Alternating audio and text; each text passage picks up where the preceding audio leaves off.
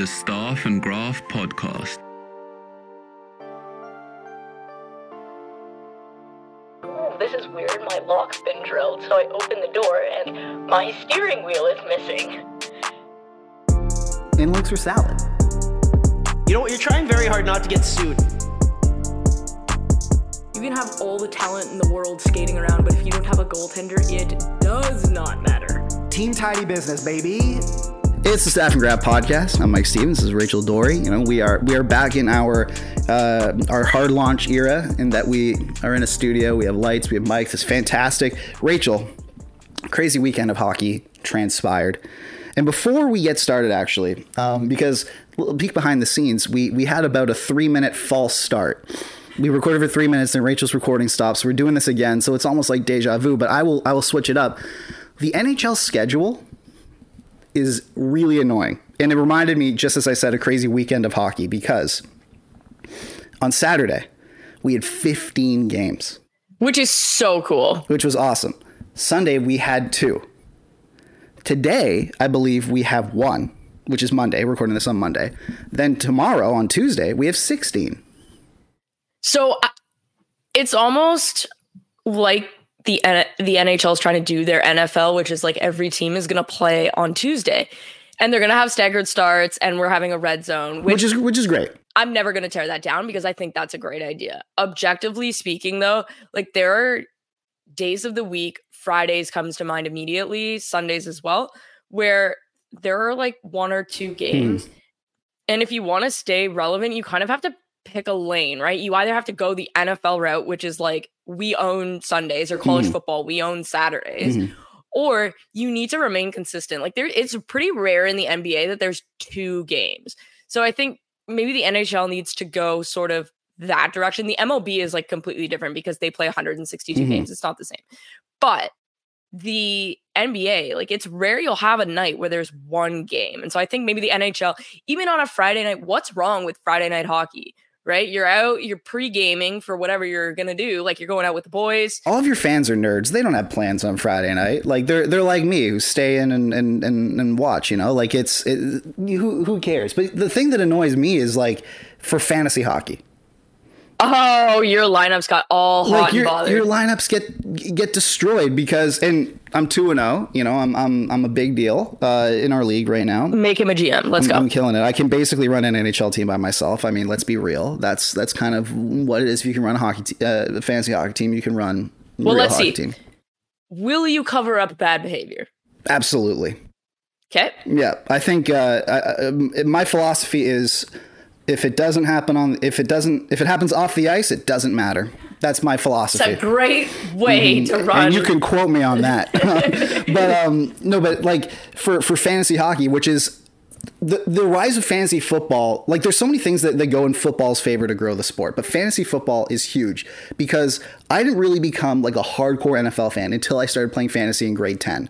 That's where it forced me to learn literally the names of 3rd string wide receivers on the Tennessee Titans. You know, like, that's where it gets you invested. And fantasy hockey, it's growing, and that's good for the sport. It's not good when, for example, like on my team, I had to leave Dylan Cousins, Johnny Gaudreau, and Claude Giroux all on my bench on Saturday because there were so many games being played. I didn't have spots for them in my lineup. That's not good. Right. What if you did something like you have 8 games on Saturday, which you should, like, the most games, like, every team should play either Friday and Saturday, or Saturday and Sunday, or Friday and Sunday. Something like that. Yeah. I think would be like an interesting way. You could start games at noon because nobody's working, and you just go from noon to, like, your last game. Sorry, San Jose, your last game is not 10:30. It's 9:30 on Saturday nights,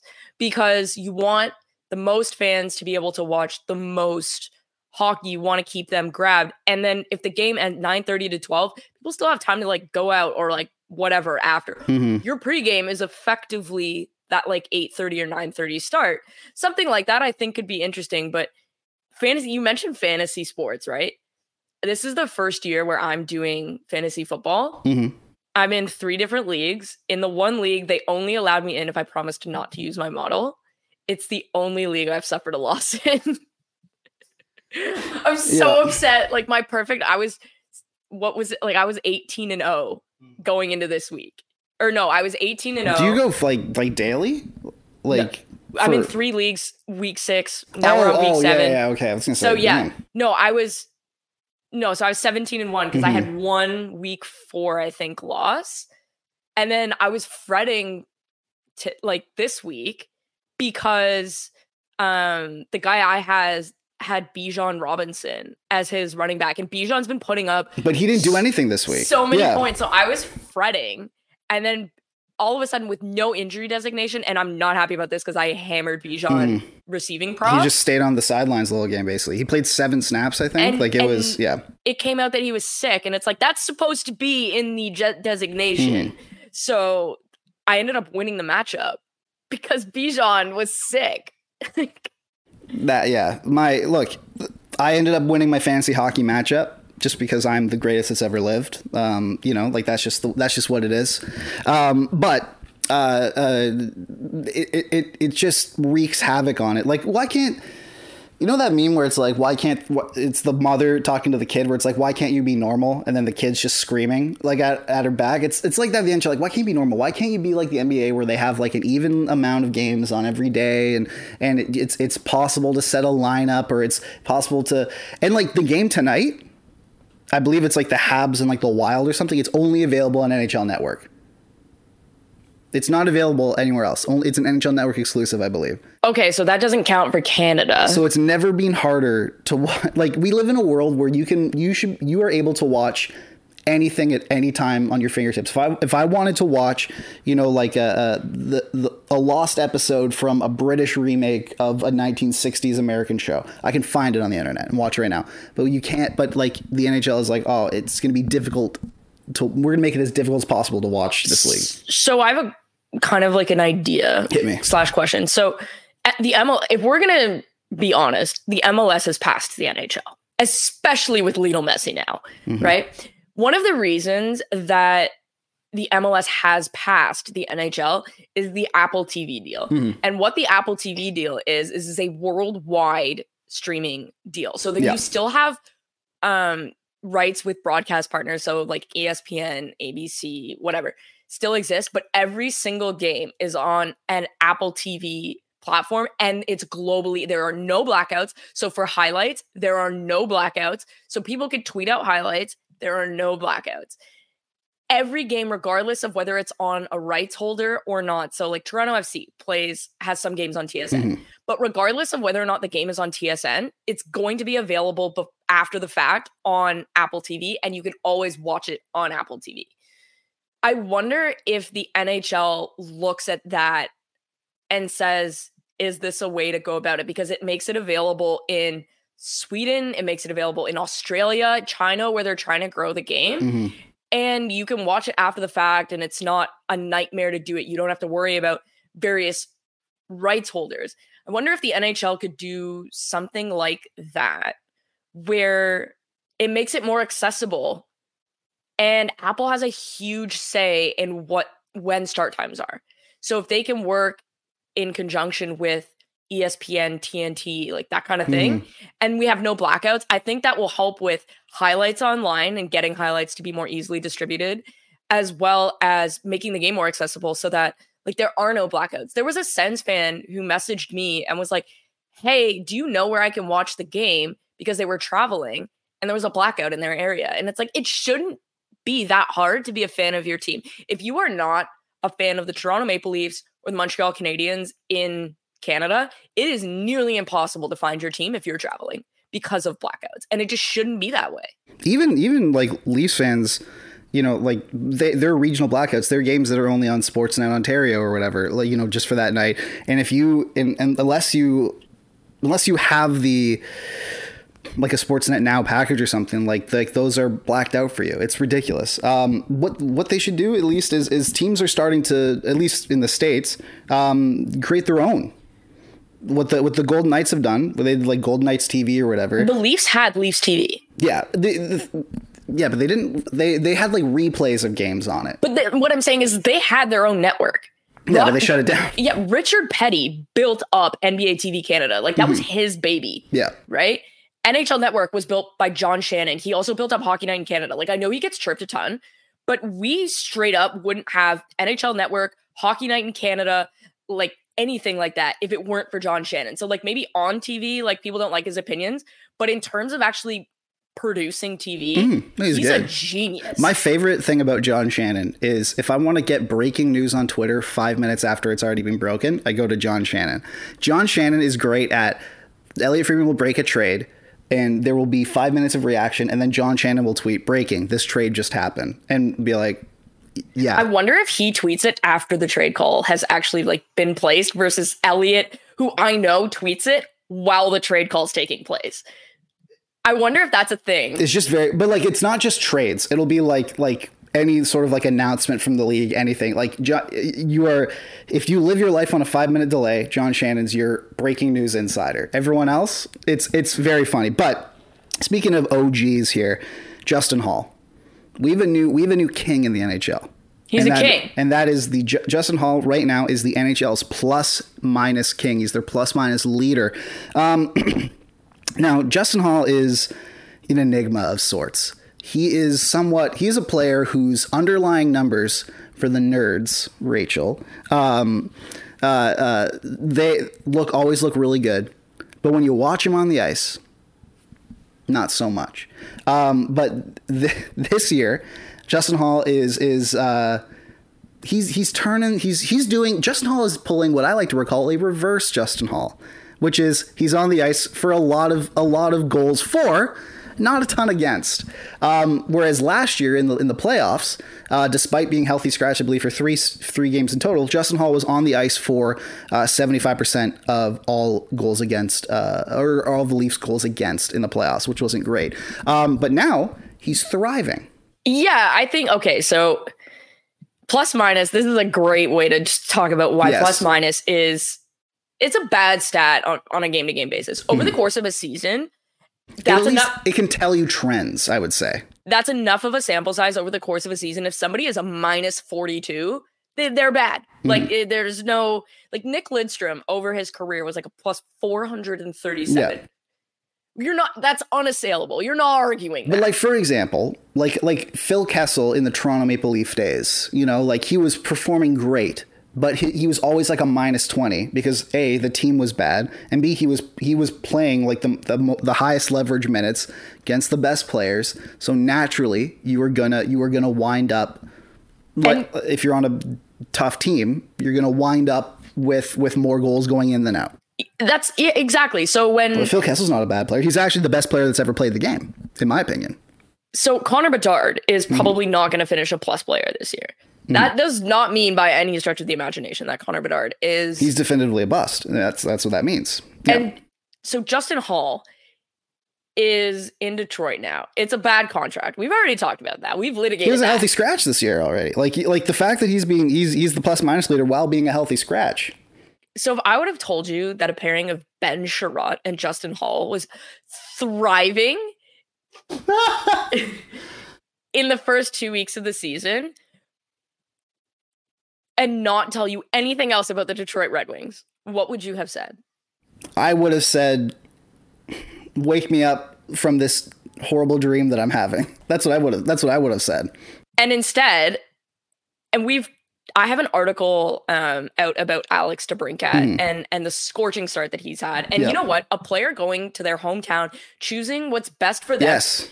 Ottawa Senators fans more than entitled to boo Alex DeBrincat because they can feel slighted. That's fine. But to inherently have an issue with a player saying, I want to go home because it's what's best for my family, like Jacob Trouba saying, I need to go live in the United States because that's where my girlfriend is doing a residency that's where she is eligible to practice medicine, so I need to go to the United States to contribute to society in an actually meaningful way. Because despite what anyone thinks, just because you make millions of dollars playing sport, you are not contributing to society in a meaningful way. We're talking about like Laurent Duvernay-Tardif retired as an NFL football player to be a pediatric doctor. Like that's contributing. And so when a player says, I need to go because I need to do what's best for my wife, what's best for my family, any case, I don't have any issue with that. Johnny Gaudreau saying, I don't want to stay in Calgary because it's so far from my home. Yeah. I don't have any problem with that. And I don't think there was a great example. Sorry to interrupt, but there's a great example of like, there's a whole article in The Athletic by Murat Ates about Pierre-Luc Dubois, how he forced his way out of two teams. And look, I will fully take responsibility for it. I criticized him a lot over that because that's just kind of how we are. That's how we're wired. And his wasn't even a family thing. His was like, I have one career, like, and I am. Like I only have so many years of being viable to contribute on, like, to do the thing that I've worked my whole life for. I only have so many years to be able to do that. And I don't want to waste any of them. So that's why he was like, oh, in Columbus, I saw that team going nowhere. I needed to get out. Then he went to Winnipeg. I saw that team going nowhere. I'm not going to waste time, like in an organization. I need to go somewhere. He's in LA and he's happy. And people can criticize him for that. I certainly did until, at least I did this, but it's taking, it's taking back your power as a worker. Yeah, and I think that they should be commended for that because you're kind of breaking the norm of hockey culture, which is fall in line, do what you say, like put on the jersey, XYZ. And you know what? Pierre-Luc Dubois, like we see this happen with RFAs all the time.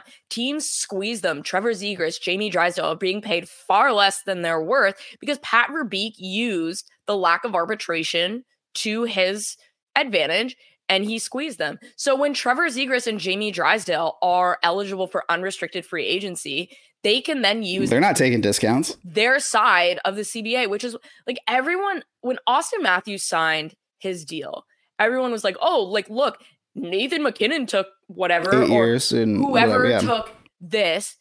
Oh, that's their choice. Austin Matthews doesn't have to do that. And Austin Matthews, if he were playing for a team not named the Toronto Maple Leafs, would be doing the same thing.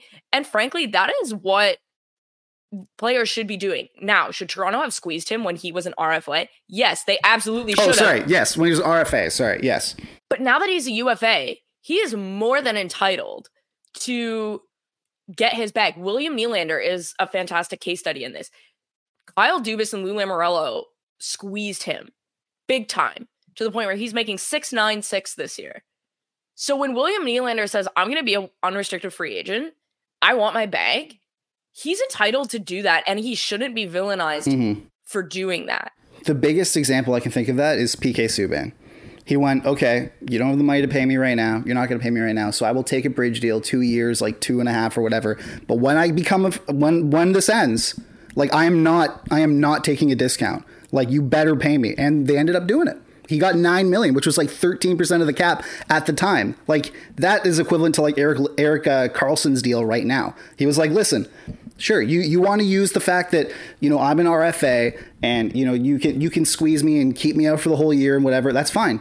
I will. And you know what? I will concede. I will take far less than what I'm worth for 2 years. But when I come up, like, you better back that Brinks truck up for me. If I'm worth it, which he was, he won a Norris, then like you better pay me. And Jeff Molson held true on that. And then traded him. Well, and you look at this as RFAs versus UFAs, like Pat Verbeek using the CBA to his advantage, good on him. Pierre-Luc Dubois using the CBA to his advantage, good on him. The Leafs not using the CBA to their advantage when they could have, bad on them. Yes. Don't villainize. You could villainize players for trying to push it when they don't have the advantage, but I don't think it's fair to say, like, John Tavares leaving. That is probably the biggest case study. Like, he broke the mold in that regard, and he got so much hate for it. Like, if you told me, so like I've worked for teams, right? And this is news to me. I've never dropping this bomb on me right now. I've worked for teams, right? And I'm not going to use to me. I'm not going to use hockey as an example, because there's a very obvious where would I want to work situation, right? I've been pretty obvious about saying like I'm willing to work for basically 2 teams right now. Yeah. Let's go soccer. The Arizona Coyotes and the Philadelphia Flyers. No, I actually might actually work for the Flyers. Like I like what they're building. Yeah. But let's go soccer, right? There's a difference between if any team but Bayern called versus if Bayern called. I want $500,000, let's just say, if I'm a whatever, right? Because a lead data analyst for those teams makes the equivalent of 500,000 Canadian dollars every year. I knew I should have. I knew I should have not dropped math as quick as I could in high school. What am I doing? So let's say like some random team, so even better, some Saudi team, oil money, says we'll pay you $3 million a year to come work for us, because that is actually what's happening right now. They're offering the sun and the moon to data people. Because they have that money. And they offered $1 billion to was it Mbappe or Lionel Messi? 1.3 billion. They also offered 1.1 to Mbappe. Yeah. And Mbappe was like, no. And this is a great example because Mbappe wanted to stay at Paris, right? You are willing to take less for a place you truly want to be. If Bayern Munich said, we will pay you 200,000 euros and you have an offer for 3 million in Saudi, I'm still taking the Bayern Munich offer for like a litany of reasons. But using Kylian Mbappe is a great example. He was offered over $1 billion to go play in Saudi Arabia. And you know what? That's life-changing money. Like, it truly is. But Kylian Mbappe said it's more important for me to play at home and play for a team that I truly want to play for than to make $3 billion. I'm already making hundreds of millions. I don't need to make $3 billion. It's not that bad. Lionel Messi still makes $1 billion in the US. But it was more important for his family that he not play in the Middle East. And so when you look at that, you shouldn't villainize players for saying, this is where I want to play. That's like, if I got angry at Mike because Mike said, I want to go work at a different company and it's going to be better for me, my mental health, my stability. If I get mad at Mike for that, what kind of friend am I? Bad friend. Yeah. So yeah, let's maybe, at least on this podcast, we are not going to lionize and villainize players for using their rights that they fought for in the CBA. Speaking of villainized players, back to Justin Holl as the NHL's plus-minus leader. It's a great sort of case study in explaining how to use plus-minus, right? Because it is a stat that is taken out of context, perhaps more than any other stat. And it is a stat that can tell trends over the long term, but needs to be taken with a grain of salt here or there. It's very rudimentary. Rachel, Justin Holl being the NHL's plus minus leader, is that sustainable? What does that say about the stat in terms of how we use it? Yeah, so I think what are his expected goals? Just as a, because 55%, I believe. Okay, so first of all, he's +9 through this five games. He's played 5 games now. So he's +9. And is +2 sustainable over a season? No, it's not. No. Not for anybody. It's not sustainable. But this is a great sort of way to kind of talk about this is he's only played 5 games. That is not enough of a sample size to make a complete judgment of a player, especially on a new team. Should it impact your judgment? Yes, it impacts my model. Justin Holl is now an above replacement level defender. Not by much, but he's an above replacement level defender. So it's had a positive impact. I think this is a great way to say that this stat will tell you he's on the ice for more goals for than against at even strength. That's pretty much all it says, right? But that's why I asked you about expected goals. Because I want to know, is he just getting excellent goaltending? Is he getting a high shooting percentage? Because both of those things are correct because his PDO is 125.2. It's what? His PDO is 125.2. I can genuinely say, I don't think I've ever seen a PDO that high. And PDO, again, for people who don't know, it's basically shooting percentage plus save percentage. It's supposed to say how good is when a player is on the ice. How good is a player's shooting percentage? Like what's the shot luck that he's getting, and is he getting some saves? Because if a player is shooting the lights out at an unsustainable rate, and also the goalie when he's on the ice is stopping 98% of the shots, naturally you're going to have a very high PDO, and naturally your stats are going to look great. That is exactly what is happening with Justin Holl. And just so we're clear, like the appropriate PDO, the sustainable PDO, is considered to be 100. 106 is like absurd. Yeah, so 125 simply will not continue. Like, I don't think I've ever seen a PDO that high before. I don't think I have. When I checked yesterday, his on-ice save percentage was 97. So he is on the goalie save percentage when Justin Holl's on the ice is 970. That's not going to sustain itself. And do we think that Justin Holl's mere presence on the ice is turning Ville Husso into the greatest goaltender of all time? I'm going to go with no. Okay. But this is a great Justin Holl. He's not as bad as he looked in Toronto. I think he was playing in situations where he probably shouldn't have been playing in. He's now paired with Ben Sherratt, which is that entire situation is absolutely insane, mind-bending to me. But they're not playing in the situations that Justin Holl was playing in Toronto, right? Those situations are going to Moritz Seider. They're going to Jake Woolman. They're going to Jeff Petrie, who are, and even though Jeff Petrie is washed, old, is still a better defenseman than Ben Sherratt and Justin Holl, and is being deployed as such, right? So yes, that save percentage will not continue. His on-ice shooting percentage of nearly 30% will also not continue. And it's because, aptly pointed out by a Detroit Red Wings fan, when Ben Sherratt and Justin Holl are on the ice, the forward line they're on the ice with is Dylan Larkin, Alex DeBrincat, and Lucas Raymond, who are like Alex DeBrincat shooting 42% right 42.1. That is not going to continue. It will not. He will likely finish with a great amount of goals towards the end of the year. Like Model has him projected now for 37.2 goals. Look at that. That's fantastic. But he won't be scoring on half the shots basically that he's putting on net. Like it's not, that's not how it goes. But like we look at Justin Holl and we go, maybe this is a great opportunity for us to look at plus minus as an opportunity, as a somewhat of a flawed stat, a stat that can be used properly when taken in with good context. But Justin Holl is not the most valuable even strength player in the league. Yeah, this is, you know what, that's a great point, is plus minus is not the useless stat that some people would have you believe. It really isn't, because over the context of somebody's season or career, it can be really telling. It's a good long-term stat. Nick Lidstrom, right, is probably the perfect example. Yeah. Nobody needs plus minus to tell you that Nick Lidstrom's one of the best defensemen in the history of the game. However, Nick Lidstrom's career plus minus is plus 437.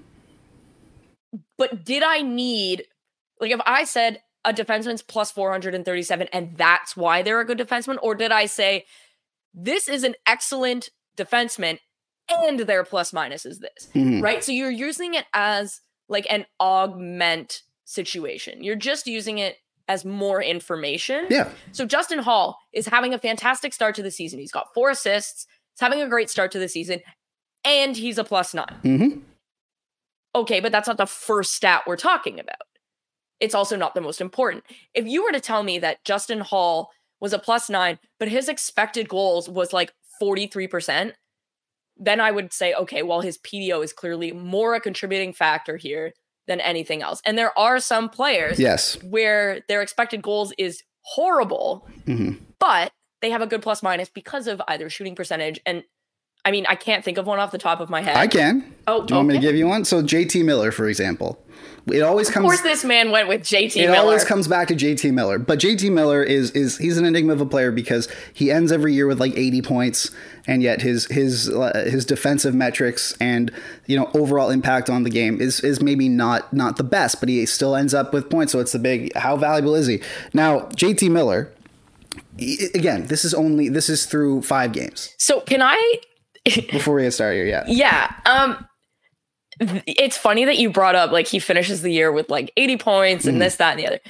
So I was part of the Canucks when JT Miller finished with 99 points. Yes. And let's call it what it is. That was a fantastic offensive season. Absolutely. For JT Miller. Phenomenal.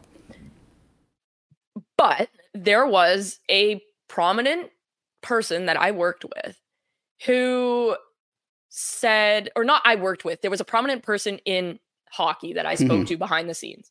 I didn't work with them, that said that they wouldn't be comfortable paying JT more than $7.5 million a year because while he had an excellent offensive season, it probably wasn't going to repeat itself. And it hasn't. And at least at that level. Yeah. He hasn't brought enough in a two-way perspective to make that person even believe that JT is a long-term center. Mm-hmm. And that was not my belief. That was their belief. Mm-hmm. Now, obviously, JT signed for over $8 million. And Rick Tocchet has really tried to get JT to play a two-way game. And I will say through 5 games this season, I think that he looks a little bit better. Do I think he's going to be a long-term center? No, but I think that he is very clearly making strides towards being at least usable in a defensive role, and good for him because he was unusable a little while ago. Completely unusable. Maybe I think even just not to get off on a JT Miller tangent, but like I think a lot of it comes down to effort on the other side of the puck. Like it seems, it's at least from the eye test, it seemed that way. JT Miller, like the Kevin Bieksa clip on Hockey Night in Canada last year was so tough to watch. Yeah, exactly. But like, for example, when you talk about a player who, like, that's why you asked about Justin Holl's expected goals, given how great his plus minus is, just to see if he's just standing on the ice when good things are happening. Like JT Miller this year, a top 6 player. He has good deployment. Like he's starting the offensive zone more than the defensive zone and all that. He's outscoring opponents at even strength, or 5-on-5 to be specific, 4-2. So there's when JT Miller's on the ice, the Canucks have scored 4 goals and they've allowed 2. So that's great. Way to go, JT. The thing about that though is that his expected goals this year is 41.36. Which is brutal. It is.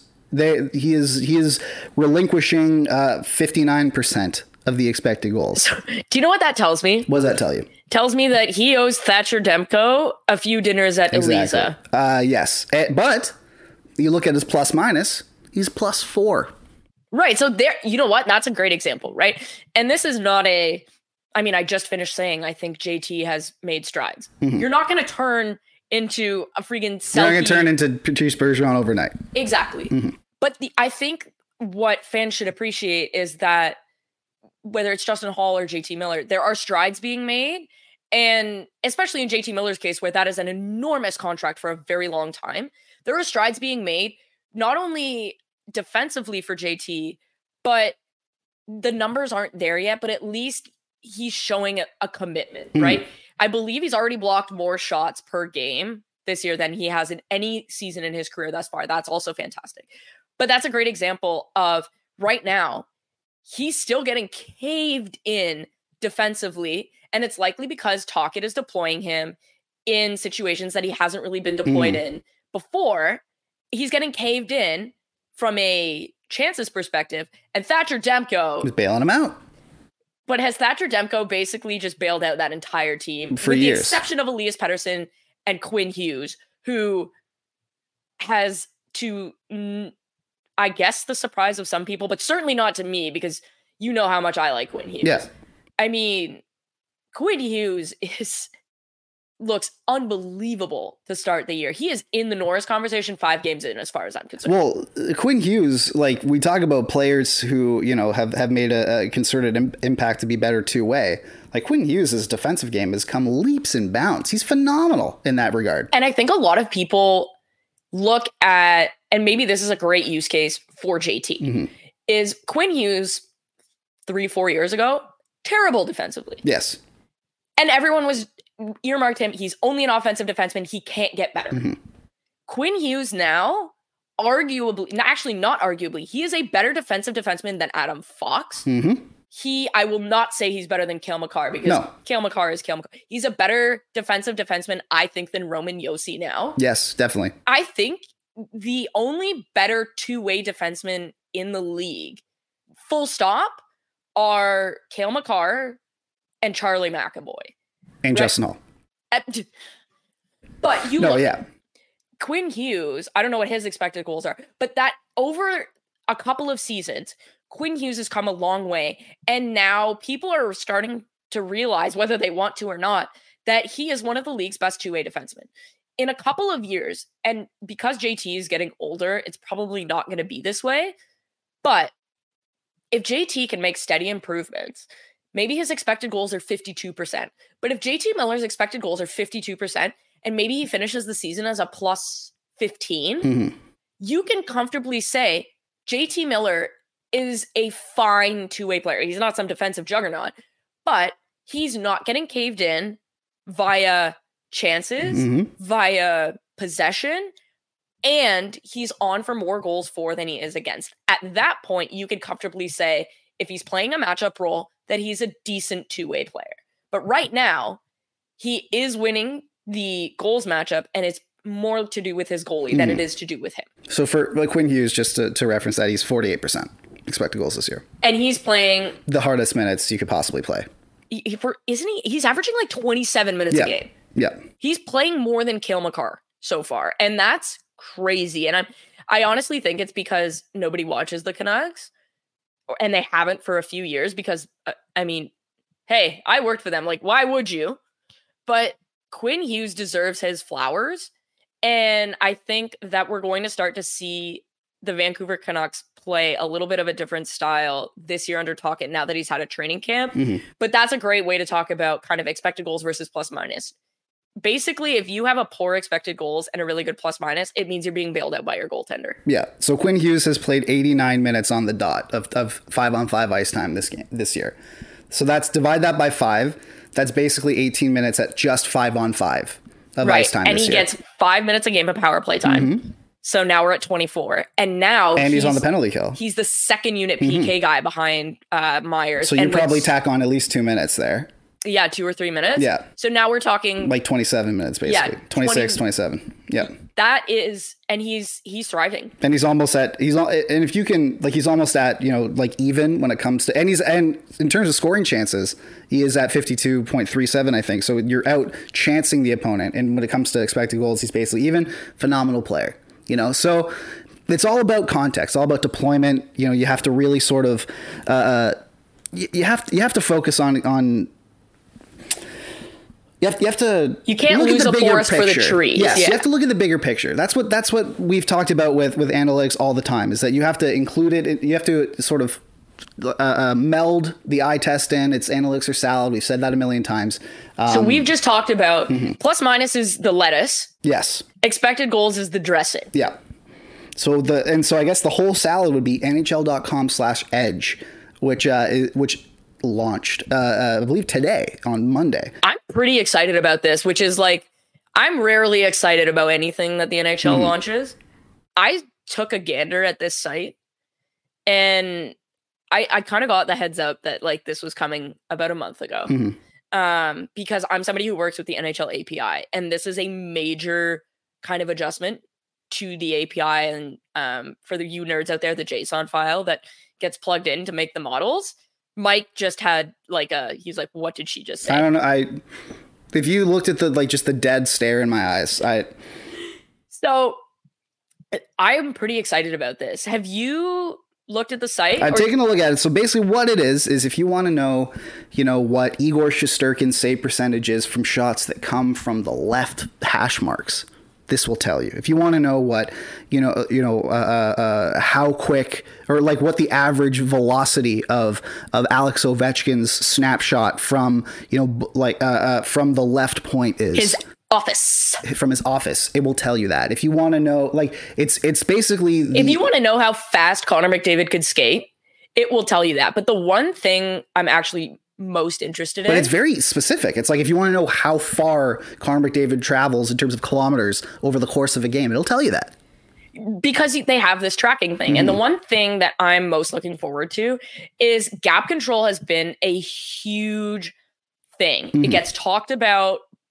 Coaches, if I hear any word more than I hear gap control out of a defensive coach's mouth, I don't know what word it would be. Other than maybe like block shots kind of thing. Or gumption. Toughness. Right. But gap control is huge. It's been impossible to quantify publicly. People use control zone entries and denials and things like that.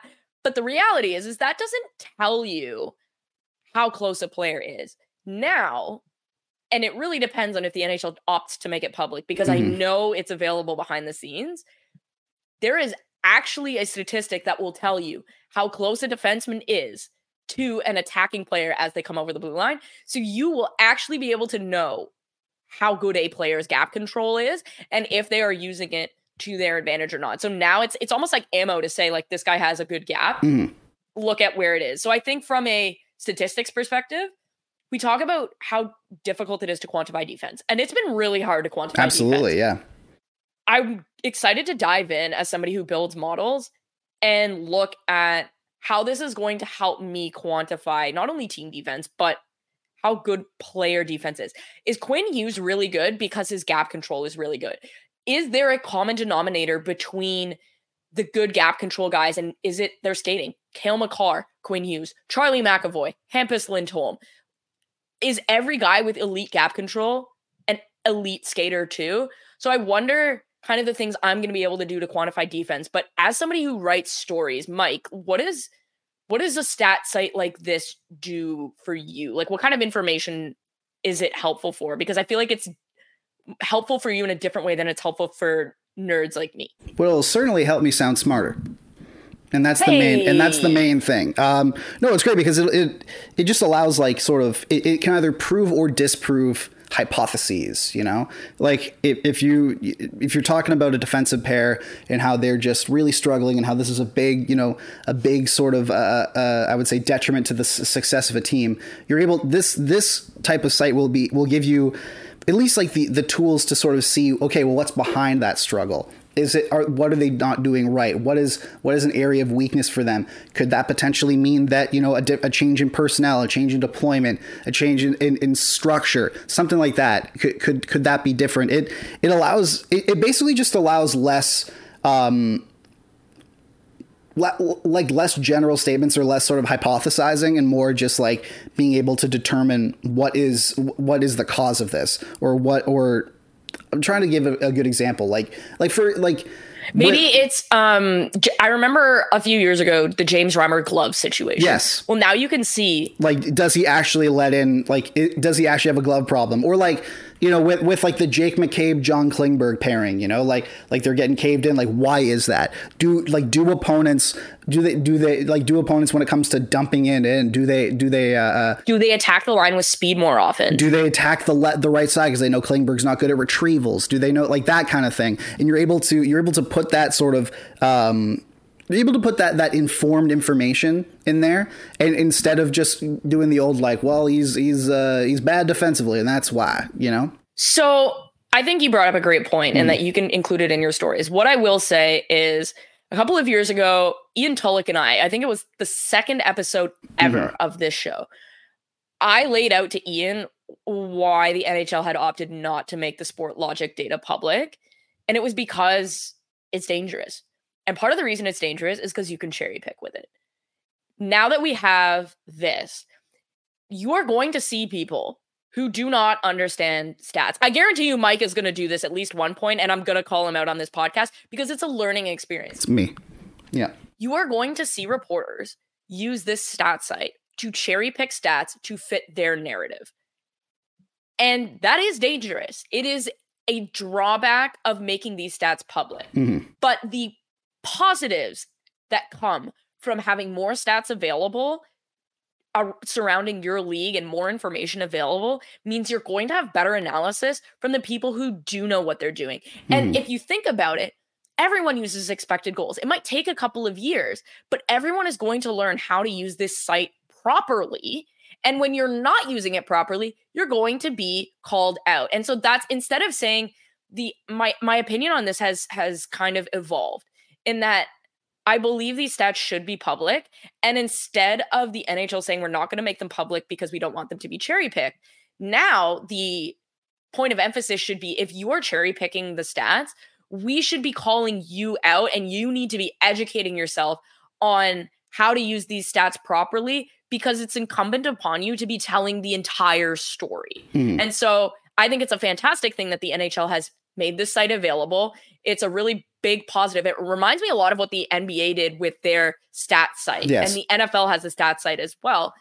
I think this is going to be it's a fantastic step in the right direction, and I'm really glad the NHL did it. A rising tide raises all ships. So even if people start cherry picking with this, eventually that gets sorted out. The more information that is available to your sport, the more interest that comes to it, the more accessibility, the more people that find ways to, you know, like to find jobs and ways to contribute to that sport. I think it's great. Now, before we head out, there is some unfortunate breaking news, I guess, like that we just want to give. So we want to give it sort of our thoughts and I don't want to say thoughts and prayers. We just want to give our sincere sympathies to the family of Rick Bowness, because Sunday evening, Judy Bowness, wife of Rick Bowness, who's the Winnipeg Jets head coach, she suffered a seizure and is currently in hospital undergoing further testing. So as a result, Rick Bowness is taking a leave of absence from the hockey club to take care of his wife. Scott Arniel is going to be the interim head coach while he's away. So we just want to send our sincerest sympathies and well wishes to Rick and his wife and their family, because this is a difficult time. And absolutely, yeah. I think Rick Bowness is one of those people. I know somebody that works with him on a daily basis, and Rick knows that I'm close with this person. Rick Bowness is somebody who, he's an old school coach who has evolved to be able to coach younger players. And what I mean by that is he's got that old school mentality, but he is one of the only coaches that will consistently check in with his players every single day. How are you doing? And he will coach each player differently depending on what is going to drive them to success. Like when you're talking about somebody who's a genuinely kind, compassionate, when you talk about coaches, right? There are a few things you need to have, right? You need to have compassion. You need to be able to communicate. Obviously, you need all the hockey acumen and everything like that. But Rick Bowness, similar to Paul Maurice, has absolutely nailed the human side of coaching.